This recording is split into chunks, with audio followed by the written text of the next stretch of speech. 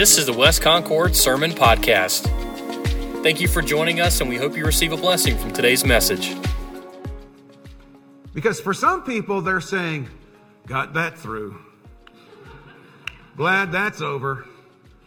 And then other people are saying, man, that was a great time. And interestingly enough, more often than not, whether it was a good time or a bad time has to do with a bird. The mighty, meaty monster that we try to cook every year. Because everybody centers and focuses on that creature. We put it in the oven, we do all the things and we pray. I wonder, has anybody ever burned a turkey on Thanksgiving? Burned it while your family waits hungrily. I don't know, I've never done that. Not a turkey anyway. We won't get into any other stories. But you know, that would be disheartening. That would be difficult. But you know what I think is more difficult than that? Is if you spend a Thanksgiving night and day prepping that bird and seasoning it and brining it and rubbing it and loving it. And then you put it in the oven, and while it bakes and roasts, you baste it, you pray over it. You commit it to God. You're doing the thing. You get the bird out. It's golden brown and luscious. And you put little things on it to garnish it. And your family is sitting at the table with napkins in their necks, and they're holding their forks and they're ready. And you bring the bird and you lay that beast on the table. And people pray and they dig in. And then an hour after the meal, Uncle Floyd comes up and says, that was so dry. You know what? I honestly think some people would rather burn the stupid thing than to hear that. Because you pour so much of yourself into it. And you know what? Life can tend to be that way. That's the problem. We pour so much of ourselves into our lives. We pour so much of ourselves into our families. We pour so much of ourselves into our jobs, into our hobbies. And because the Western culture is a very performance-oriented culture, as we do that, we look for people to approve us, to admire us, which is what makes social media so popular. We post our pictures, we post our stuff because we want the likes. We want the wow emojis when it's a good wow. We want the heart emoji because if you get the heart emoji, you're done, you're good. And then when life doesn't turn out the way we think it should after we've done all of that, it's devastating. After we've worked hard, after we've prayed hard, after we've striven and struggled, and things still turn out bad. And that's the whole premise of kind of what we're talking about in the last few weeks and this week. Those expectations, those hopes and dreams, when they get dashed, when they fall, when things don't turn out the way we wanted or tried to make them turn out, we're broken and we're hurting. And it's hard. And it seems like in that moment, all of life crumbles at our feet. We talked last week about the disciples who had poured their hopes and dreams into Jesus, their Messiah. And they believed he was the Messiah. They followed him. They walked with him. They sat at his feet and learned from him. They served him while he walked on the earth. Because they said, this is our Messiah, and he's going to come and chase the oppressor, the Romans, out.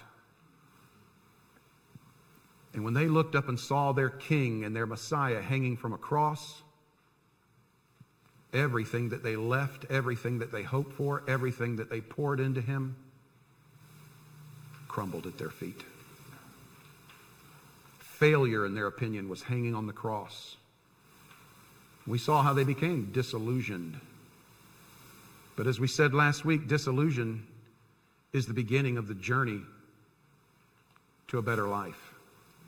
Because it helps fix our perspective. It helps us to understand what we should expect and how we should expect it. But even then, we strive, even as Christians. We attend worship. We serve in the Sunday school. We work with the children, with the students. We do senior adult events. We come and sing. We come and pray. We read our Bible every day. We pray 2 and 3 times a day. We strive to honor God, and we strive to keep His word, to fix our expectations on Him. And still problems come. Still hopes are dashed, dreams are broken. God, I've been working hard. God, I pray every day. God, I'm a deacon. I teach Sunday school. What happened? See, the premise is this. The premise is we struggle daily with what is owed us. Lord, I'm a faithful member at West Concord. Lord, my daddy was a deacon. Lord, I'm trying to be good. I do what I'm supposed to do. I'm a good American. I'm a good citizen. We struggle with what is owed us when things fall apart. If we work hard and live honorably, then doesn't God owe us a good life? Why am I struggling? Why am I hurting? I'm trying to do these things. The atheist down the street, the skeptic down the road, she doesn't care about you, God, and her family's great. Her house is great. She's got it all. She's got her health. What in the world?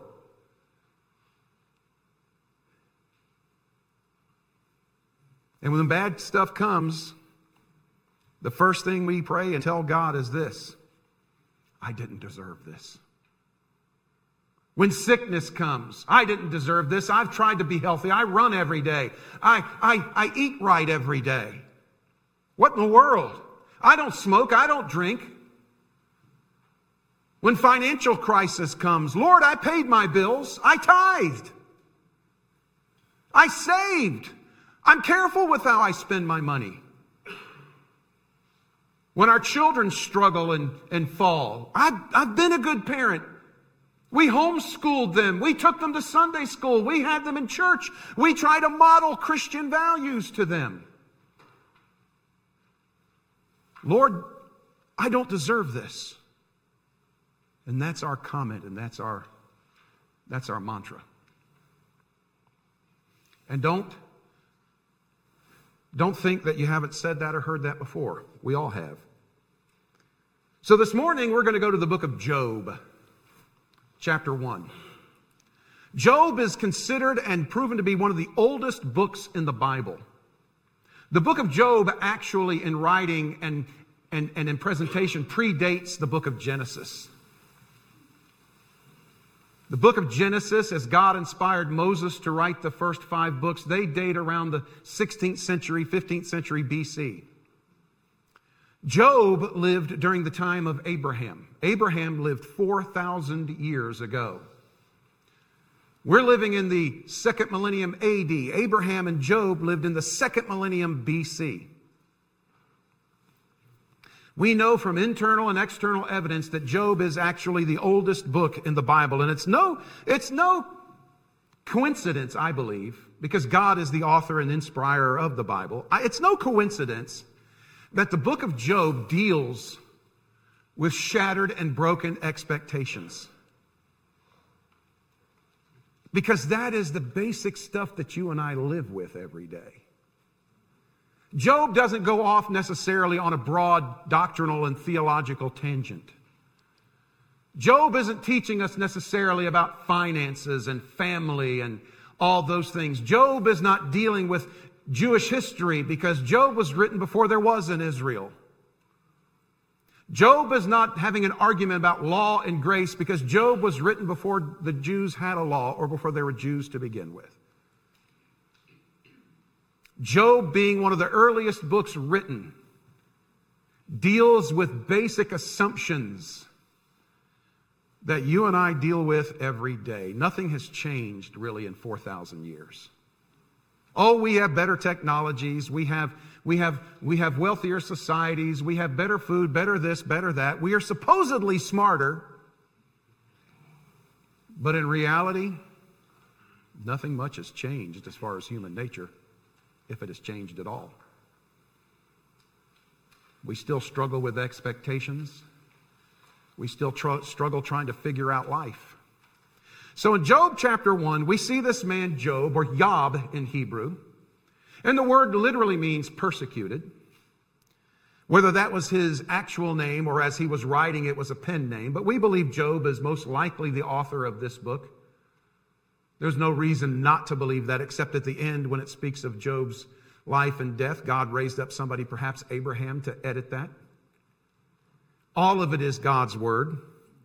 But as we open this book, we get an introduction to Job. We see his position in humanity. It says in chapter 1 of verse 1 in chapter 1, it says, there was a man in the land of Uz. Uz, it is believed, was in northern Arabia, whose name was Job. And that man was blameless and upright, and one who feared God and shunned evil.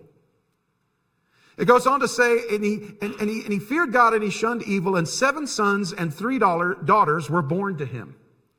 Also his possessions were 7,000 sheep, 3,000 camels, 500 yoke of oxen, 500 female donkeys, and a very large household.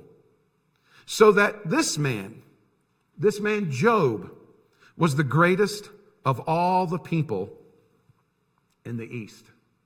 If Facebook were a thing, if Instagram were a thing 4,000 years ago, Job would be all over it. Job would be the guy that everybody looks at and says, I wish I was Job.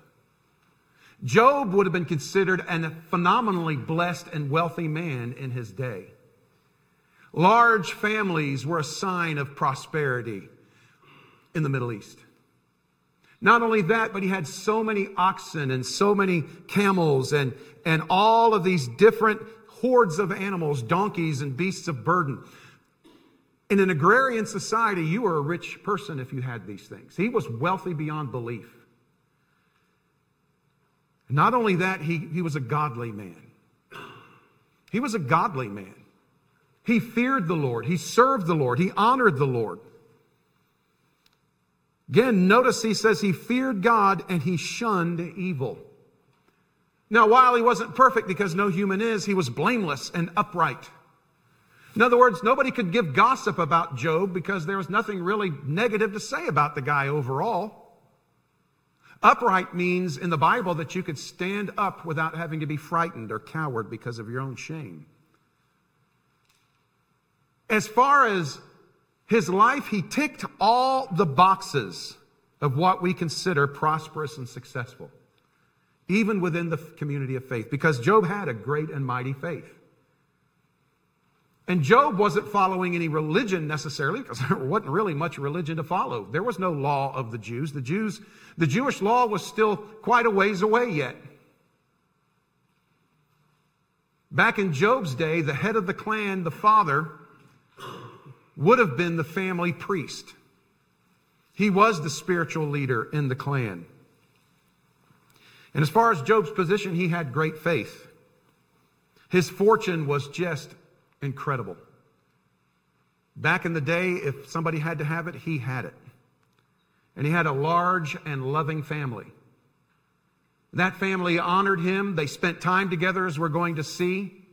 You know, many of us had family time this weekend. Maybe it was good, maybe it wasn't. I don't know what y'all talk about around the table. I hope you didn't have any arguments, disagreements, or discussions. I read one article that says, well, don't be afraid to talk about politics or religion. I wanted to say, that author's nuts. But they had this family. Job had it all. He was everything. And if he were a member of the church, he'd be a great leader and a great inspiration. That was Job's position. So when it comes to the standards of the world and religion, Job had it and did it all. And because he was a godly man, he was respected and appreciated. And it wasn't an act. It wasn't hypocrisy. He loved the Lord and feared God and tried to live as best he could to the glory of God. But, do you love that word? But, in spite of that, stuff happened. We're going to skip down to verse 6. It says, now there was a day when the sons of God, who were they? There's been a lot of argument and contention on that. But this morning, if you were in Sunday school, you read in Hebrews chapter 1 and verse 5 and 6 that at no time has God ever called any angel his son. Some Bible commentators and teachers say, well, these are the angels that are presenting. No, this is when the godly people on earth came to bring their offerings to God. Because no angel is ever called a son in Scripture. According to Hebrews, either that or Hebrews is wrong, and it's not. Now there was a day when the sons of God came to present themselves before the Lord. And guess who else showed up? Satan also came among them. See, the Bible tells us in the letters of Peter that Satan is like a roaming lion, wandering and roaring, seeking whom he may devour. Satan, the great accuser, Satan, the great adversary. I don't have to explain to you, I don't think, who Satan is. And one day when the people of God, the sons of God, were bringing their collective offerings before the Lord, Satan happened to be there. Spiritually, physically, we don't know. However he chose to reveal himself, God didn't give us the details, and I don't like to speculate on details. Nonetheless, Satan was there. So as we see this great man of position, and Job is obviously among this godly group that's bringing their offerings and presenting them to the Lord. We see Job's prosecutor. Satan suddenly begins to prosecute Job because he is the adversary, and that's what Satan means. Accuser, adversary, enemy. So verse 7, and the Lord said to Satan, from where do you come? What are you doing here, Satan? Where do you come from? So, just as Peter said later in the Bible, Satan answered the Lord and said, from going to and fro on the earth, and from walking back and forth on it. Again, he's like a lion that's just roaming around looking for prey. Verse 8, and the Lord said to Satan, have you considered my servant Job? That there is none like him on the earth, a blameless and an upright man, one who fears God and shuns evil. Job's pious, holy life was not lost on the Lord. God saw him. Because sometimes we're serving the Lord, we're trying to honor him, we're trying to do what he wants us to do, and yet sometimes it feels like God's not paying attention to us, doesn't it? Let's be honest. Sometimes we wonder, God, did you see what I did there? God, have you listened to what I said there? God is watching. As a matter of fact, the book of Hebrews in chapter 6 says God is not quick to forget our labor of love in wherein we serve him and others. So Satan is looking for somebody to accuse, to prosecute and persecute. God said, how about Job? Look at Job. Job's great. Job is honoring me. Job is blessing me. So verse 9, Satan answered the Lord and said, does Job fear God for nothing? Boy, Satan's the accuser. Satan's cunning. He's crafty. And he's even challenging God. He said, does Job fear God for nothing? Have you not made a hedge around him? In other words, a wall of protection? And around his household and around all that he has on every side? You have blessed the work of his hands, and his possessions have increased in the land. But now, God, listen, stretch out your hand and touch all that he has, and he will surely curse you to your face. So here's Satan, the accuser, the prosecutor of Job. God says, look at Job, he's great. Satan says, is he? Is he? Isn't he great because of all the things you've done for him? Isn't he great because you've surrounded him with protection, you've prospered him, you've blessed him? Isn't he serving you just because of that? Now, ask yourself this question. Was Job serving because of that? Doesn't say. I assume he was not. I assume he was simply serving God, and he was blessed of God for serving him.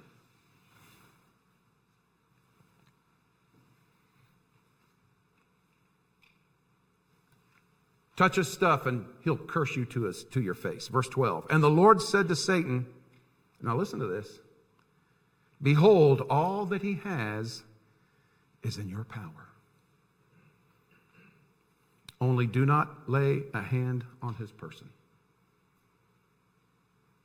In other words, Satan, you take it, you do anything you want with what he has. All the wealth, all the prestige, you do anything you want.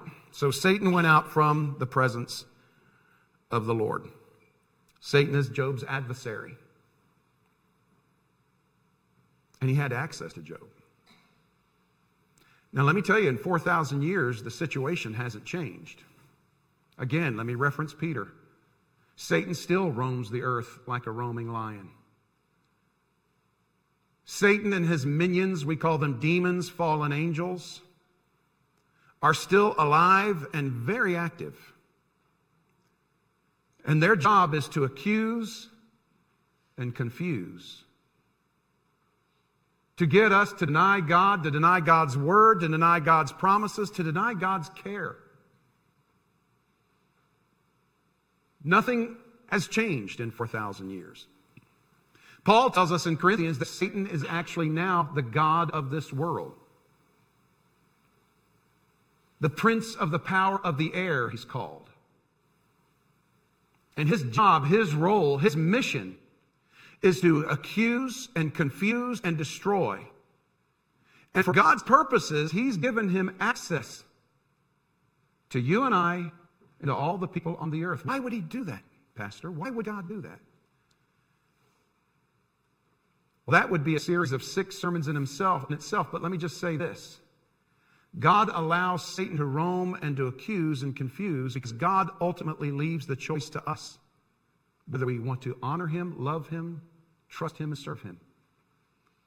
And in order to be able to make a choice, you have to have something to choose for and against.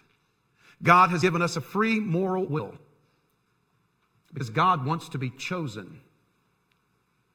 Just like when you met your significant other, your spouse, you chose each other. You didn't want to have to pay someone to marry you. Yes, I paid Susan to marry me, but that's another story. No, not really.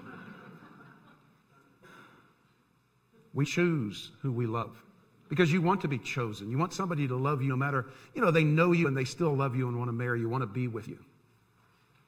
That's the beauty of love. That's the beauty. Human agency. I choose. God wants to be chosen. So God allowed Job's prosecutor to do his work. And we begin to see Job's pain. Down in verse 13. Now there was a day when his sons and daughters were eating and drinking wine in their oldest brother's house. They got along. They gathered together. And back in the day, they would go from different house to house and gather at each person's house to enjoy time together. Much like we did this weekend through Thanksgiving. Much like we're going to do at Christmas. Maybe your family's going to get together. Maybe people are going to travel to come see you. This week we were blessed to have my sister and brother-in-law come up from Tampa and spend time with us. It was great. Maybe you're going to go to somebody's house, join another family. Who knows? Whatever you do, we all like to be together. We all like to do things together. And so this family was having a great time. It goes on to say in verse 13, and a messenger came to Job. This is the thing we worry about oftentimes, especially if you're a parent. It says, the oxen were plowing and the donkeys feeding beside them, and when the Sabaeans raided, these were people from Sheba, North Africa, and when the Sabaeans raided them and took them away, indeed they have killed the servants with the edge of the sword, and I alone have escaped to tell you. Bad news. We hate it. Bad news. A great deal of his wealth has been destroyed. But we're not done yet. Verse 16. While he was still speaking, while this first messenger was still speaking, another also came and said, the fire of God fell down from heaven and burned up the sheep and the servants and consumed them. And I alone have escaped to tell you. More of his wealth despairing. We see Job's pain beginning to not only occur, but grow. And it doesn't stop there. Verse 17. While this one was speaking, another messenger came and said, the Chaldeans, these were early Babylonians. The Chaldeans formed 3 bands and raided the camels and took them away. Yes, and killed the servants with the edge of the sword, and I alone have escaped to tell you. So in those 3 messages, Job finds out that he is now broke. All of his wealth in animals and livestock and farming implements, all of it has been destroyed. His servants destroyed. But it didn't stop there. It didn't stop there. Verse 18. While he was still speaking, another also came and said, your sons and daughters were eating and drinking wine in their oldest brother's house. And suddenly a great wind came from across the wilderness and struck the 4 corners of the house. And it fell on the young people, and they are dead. And I alone have escaped to tell you. Can you imagine what that day, what those moments were like for Job? In just a short time, in just moments, minutes, Job suffered a loss of his wealth and a loss of his entire family. All 10 of his children dead. And of course, in chapter 2, Satan's not done with him. Satan says, hey, yeah, you let me take his stuff and his family, but he still holds fast to his integrity. And Satan says, skin for skin in verse 4 of chapter 2. All that a man has he will give for his life, but stretch out your hand now and touch his bone and his flesh, and he will surely curse you to his face. God said, you go ahead. He said, behold, he is in your hand, but spare his life. So Satan went out from the presence, chapter 2, verse 7 of the Lord, and struck Job with painful boils, from the sole of his foot to the crown of his head. And he took for himself a potsherd, a broken piece of pottery, maybe the rubble or wreckage of his children's home. And he scraped himself while he sat in the midst of the ashes. So Job not only lost all of his wealth, he not only lost his family, but he lost his health. You talk about tragedy. You talk about loss. If one of these things happened to us, we'd be broken, and rightly so. We'd be hurting, struggling. Especially as a believer, as we seek to walk with God and we seek to honor Him. The pain is almost magnified for a believer because our first thought is, but I'm a Christian, I'm a believer. Why would this happen to me? I don't deserve this. I've been faithful at the church.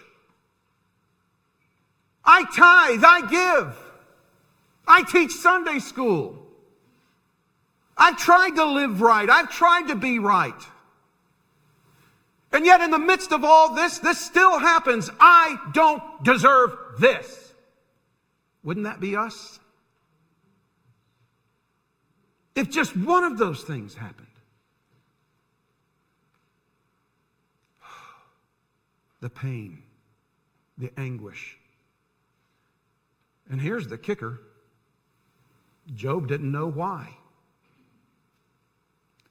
Job didn't lose his wealth because of a foolish or corrupt business deal. Job didn't lose his health because he ate poorly or didn't exercise. He didn't have a disease that he knew about. You know, it's one thing when we suffer loss, we suffer ill health because of something we did or didn't do, or because of poor lifestyle choices. We kind of know why we're struggling. It's like the guy who sits in his house praying for God to heal him while he smokes a pack of cigarettes and eats Pop-Tarts all day. We kind of understand maybe why the health is not quite right. But what's going on here is a spiritual debate between God and the devil. And there's Job not privy to it.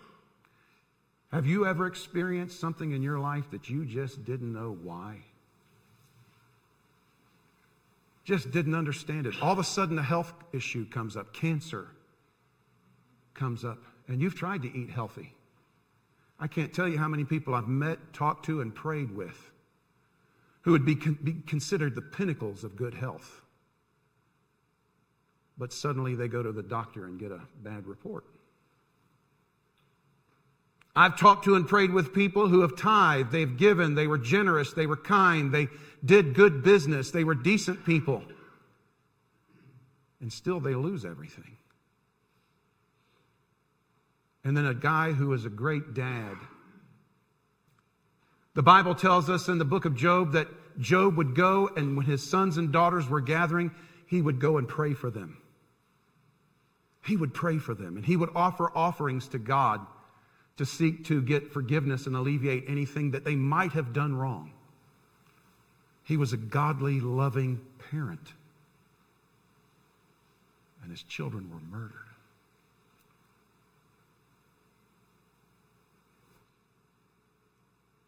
And just like you, as you read the rest of the book of Job, why? Why? Can you hear Job screaming that? Why? Why? Oh, brother, it's a sin to ask God why. No, it's not.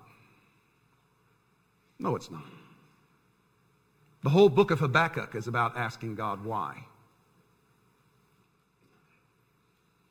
Nothing wrong with asking God why. He has all the answers. He is the answer. Who better to go to with why?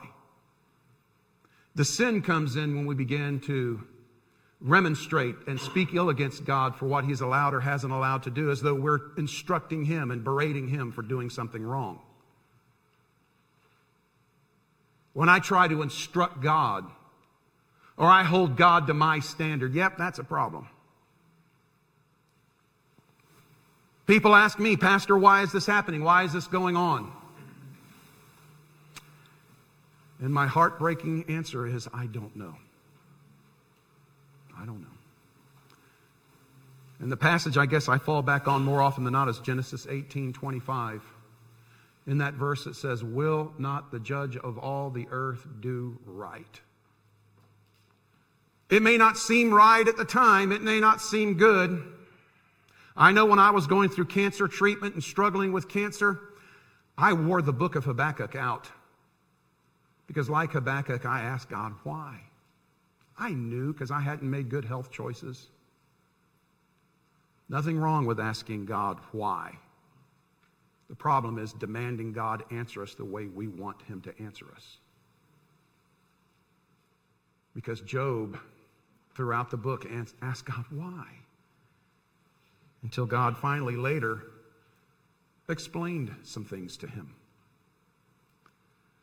Loss of wealth, loss of family, loss of health, Job's pain. And I believe God allowed this book to be written as one of the first books of the Bible to get us perspective. And let's look at Job's perspective.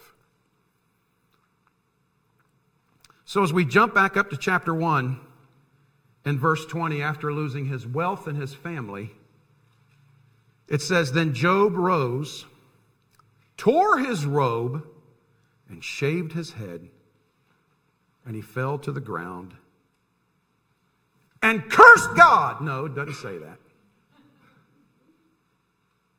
Notice what it says. And this is not natural for us, which demonstrates Job being a spiritual man. Notice after all that he'd been through so far, just the first issues, losing his wealth and his family, it says, he fell to the ground and worshiped.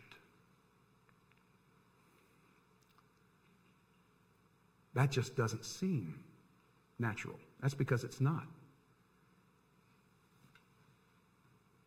He goes on in verse 22, it says, or verse 21, and he said, and look at his perspective, naked I came from my mother's womb, and naked shall I return there. The Lord gave, and the Lord has taken away. Look at the last line. Blessed be the name of the Lord. And now let's be honest. Faced with what Job was facing, would that come out of our mouths? He shaved his head. He tore his clothing. That was a sign of humility before God. Instead of shaking a petulant fist at God, he shaved his head and he humbled himself and fell down on his face, dropped to the ground, and he worshiped. And Job's perspective there teaches us the reality concerning himself. Job was basically saying this: I deserve nothing. I deserve nothing. We have a problem in our nation, and it's always been this way. We think, oh, it's something new. It's this generation of kids. You know, I'm getting sick and tired of people blaming everything on generations of kids. Oh, it's those millennials. It's those Gen Zers. Well, maybe so, but it's those parents who raised them. They didn't just pop on this earth. Everybody wants to, look in the mirror from time to time. The big thing is entitlement. I read recently, it says, the less you feel entitled, the more gratitude you will feel for whatever you get, and the happier your life will be.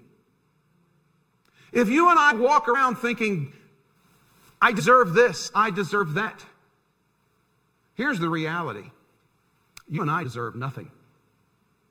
We deserve nothing. Nothing good and nothing bad. You say, oh, that person, they were bad, they were wicked, she was evil, he was corrupt. They deserve what they got. Job wasn't bad, wicked, evil, or corrupt for the most part, but look what he got. Did Job deserve those things that happened to him? Can you say that? We don't deserve bad, nor do we deserve good. The reality is, we deserve nothing. We came to this world without anything, and guess what? We're going to leave without anything. They will either cremate us, put us in a box, put us in the ground and urn, cast our ashes somewhere, but ain't none of this stuff coming with us. Aaron spoke of contentment. Contentment comes when we all just take the time and say, all of this that I have is a blessing and a gift. I deserve nothing. The only thing, if you want to say, you want to just get technical, we do deserve hell. Because all have sinned and come short of the glory of God. But as far as this earth, as we walk through it, we deserve nothing. So the less you feel entitled to, the more gratitude you will feel for whatever you get, and the happier you will be. On contrary to that, the more you feel entitled to something, the less happy you will be. It just makes sense. Job basically came out with the perspective, I deserve nothing. I came into this world naked, and I'm leaving with this world naked. I don't deserve a thing. Well, God didn't destroy Job's entire family. After God took his health and Job was sitting in pain and anguish, scraping and scratching his boils, writhing in discomfort, it says in chapter 2, verse 9, then his wife said to him, do you still hold fast to your integrity? Curse God and die. Now, Job's wife has been given a lot of grief.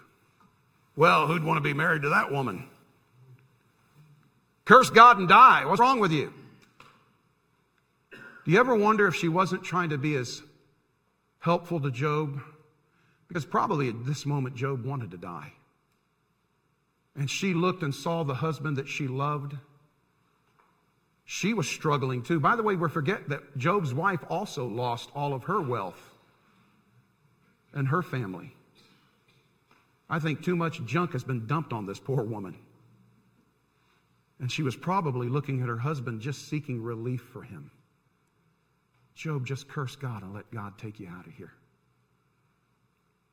That wasn't a cold, cruel comment, I believe, and you can disagree with me all you want. But I honestly believe it was a sympathetic desire to see him get relief. Misguided, maybe. But don't beat up on this woman. Curse God and die. Just let God kill you, and that way you can be relieved and go to be with him. Of course, that wasn't the right thing to do either. But she was desperate. She was broken. Understand this, when somebody's hurting, their spouse, their friends, their family, they hurt with them. Don't forget that. Job, in his perspective, said, I deserve nothing. But in this instance, he answers his wife in verse 10 of chapter 2, and he says, but he said to her, you speak as one of the foolish women speak. Shall we indeed accept good from God? And shall we not also accept adversity? In other words, God doesn't owe me anything. And all this, Job did not sin with his lips. So the reality, the perspective that Job had concerning God was simply, he owes me nothing. And the reality is, Job said, I don't deserve anything, and God doesn't owe me anything. Again, Aaron spoke about contentment. The only way you and I can be content is when we come to the realization that I deserve nothing and God owes me nothing. And that's hard, I understand, because we are surrounded with advertising and surrounded with images. If you don't get this, you're no good. If you don't buy that, you're not special. You have to wear this certain clothing from this certain store, and you deserve a break today. The world is your oyster. How many times have we heard those things? And the reality is we deserve nothing. And God owes us nothing. And when we understand that, when good does come, we celebrate it even more. And when ill comes, we bow our heads and worship before God.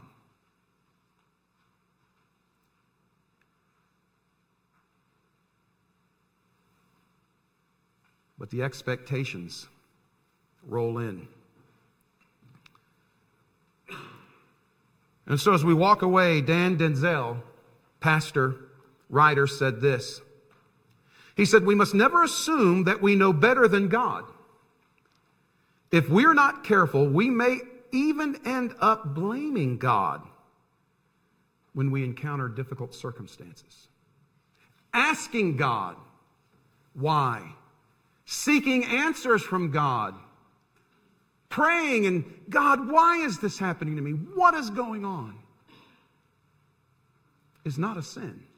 Again, you read the rest of the book of Job this week. He does that all over the place. God finally does answer him.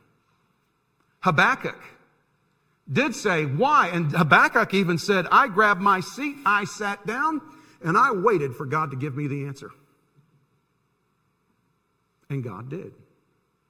Now, God may not communicate like he did to Job or Habakkuk, but God is the ultimate answer.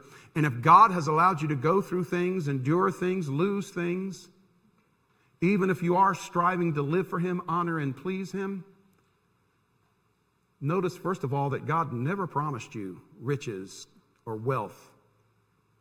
God never promised you and I ease or physical comforts. Next week, we're going to talk about things we can look to God for. Promises that God has made, that we can hold God to his promises. But more often than not, our wants and desires don't line up with God's promises. But when we start to presume and blame God for our problems, that's where the problem comes in. That's why Job, it's the oldest book in the Bible, I believe, for a reason. Because the human struggle is the most basic struggle. High expectations, misplaced expectations that ultimately don't get met. And Job was a man of position. Job had it all.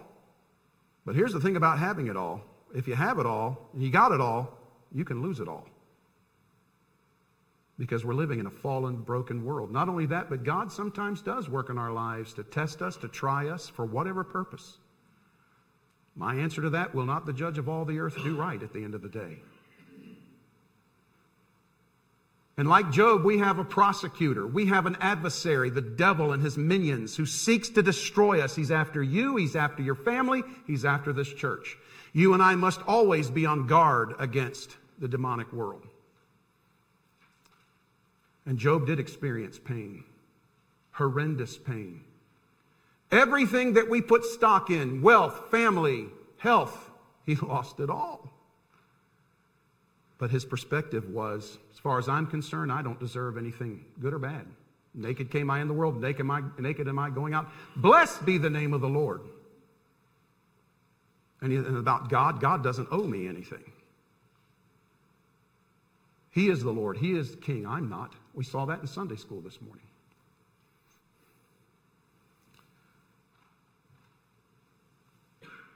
So we finished with the reality this morning. So how much does God owe you if you are a believer in Jesus?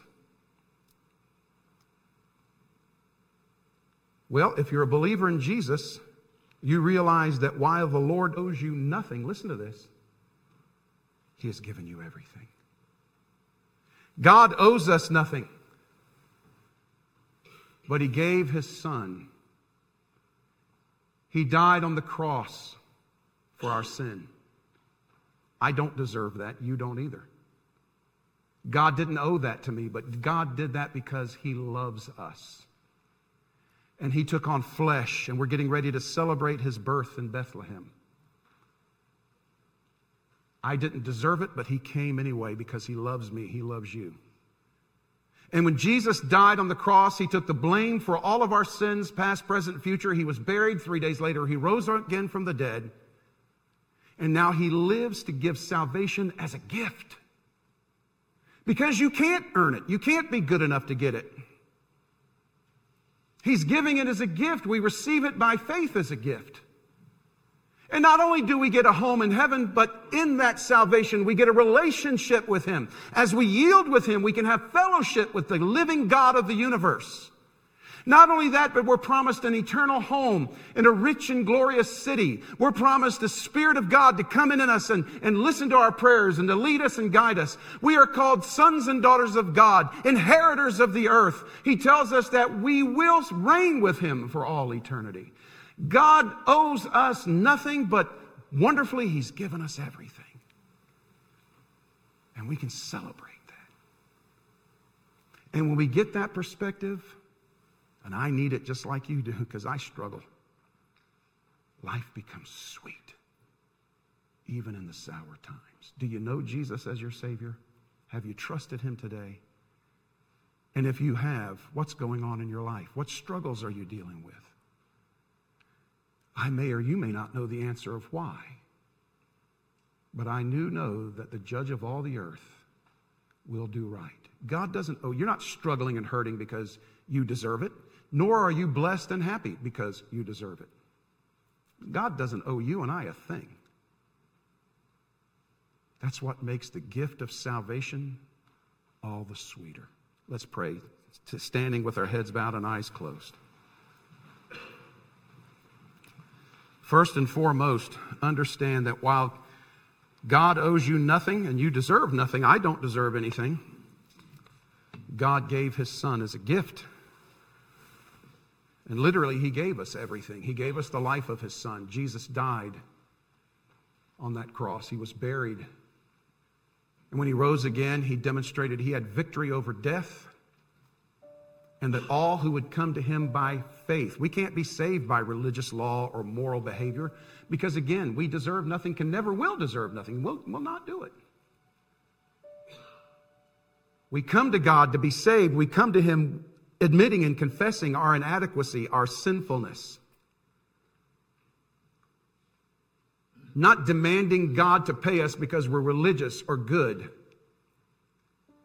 but going to God instead, admitting our irreligious and bad, morally troubled self because we're all broken and fallen.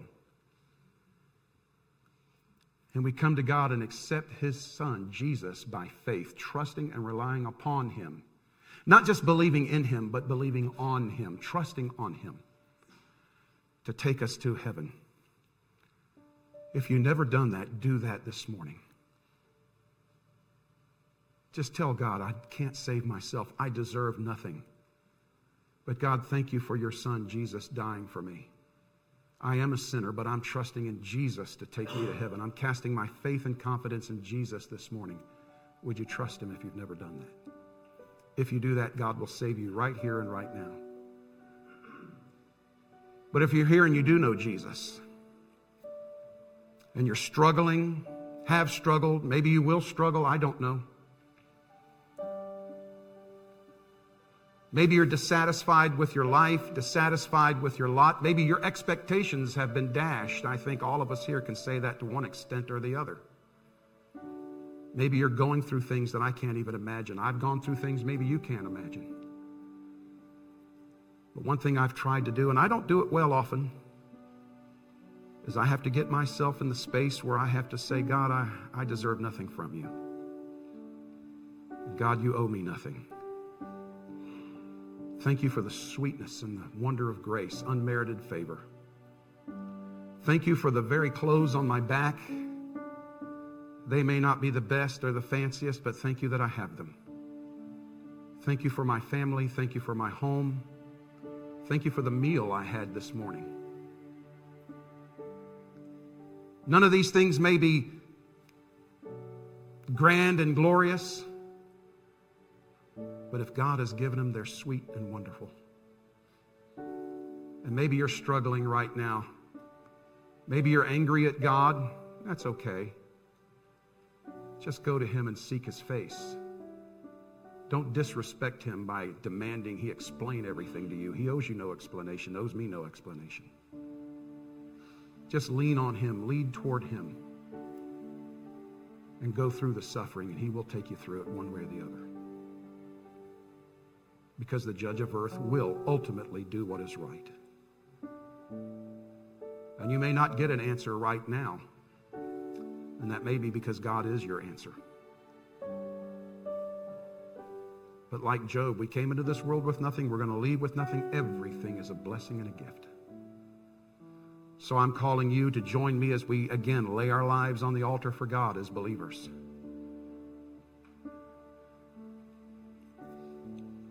And like Jesus, as he was praying in the garden, sweating as it were great drops of blood the night before his crucifixion, he said, Father, let this cup pass from me. He didn't want to go to the cross, physically suffering agony and humiliation. But he ended that prayer, nevertheless, not my will, but your will be done. Let that be our prayer this morning. And Heavenly Father, that is our prayer today. And Father, I'll be honest with you, that prayer frightens me at times. Knowing that you owe me nothing, knowing that I deserve nothing. Asking that not my will, but your will be done, Father, puts me in your hands. And I have to have faith. Father, I know that you love me and these who are gathered and those who are listening online, because the cross of Calvary demonstrated that. You love us so much that you died for us. So, Father, your love for us should not be questioned. But, Father, sometimes we don't feel it. We don't see it. We get distracted by our own expectations and wants. Father, may we be like Job. May we be like him in that we understand the nature of reality and the nature of who you are. And, Father, set our expectations fully and completely on you and what you've told us, rather than what we think you should be. Father, I thank you for these who are here this morning, those watching. I pray that if there's anyone that doesn't know Jesus as his or her Savior, that they would come and fall upon him by faith right now. Abandoning their own religion, abandoning their own efforts, abandoning their own everything, and cast their full faith and confidence in Christ alone as their Savior. Father, I pray for my brothers and sisters in Christ, that we would encourage one another, help each other, and Lord, trust you and you alone. And as Aaron so eloquently shared with us this morning, to be content with our lot in life. And we'll thank you and praise you in Jesus' name. And all of God's people said,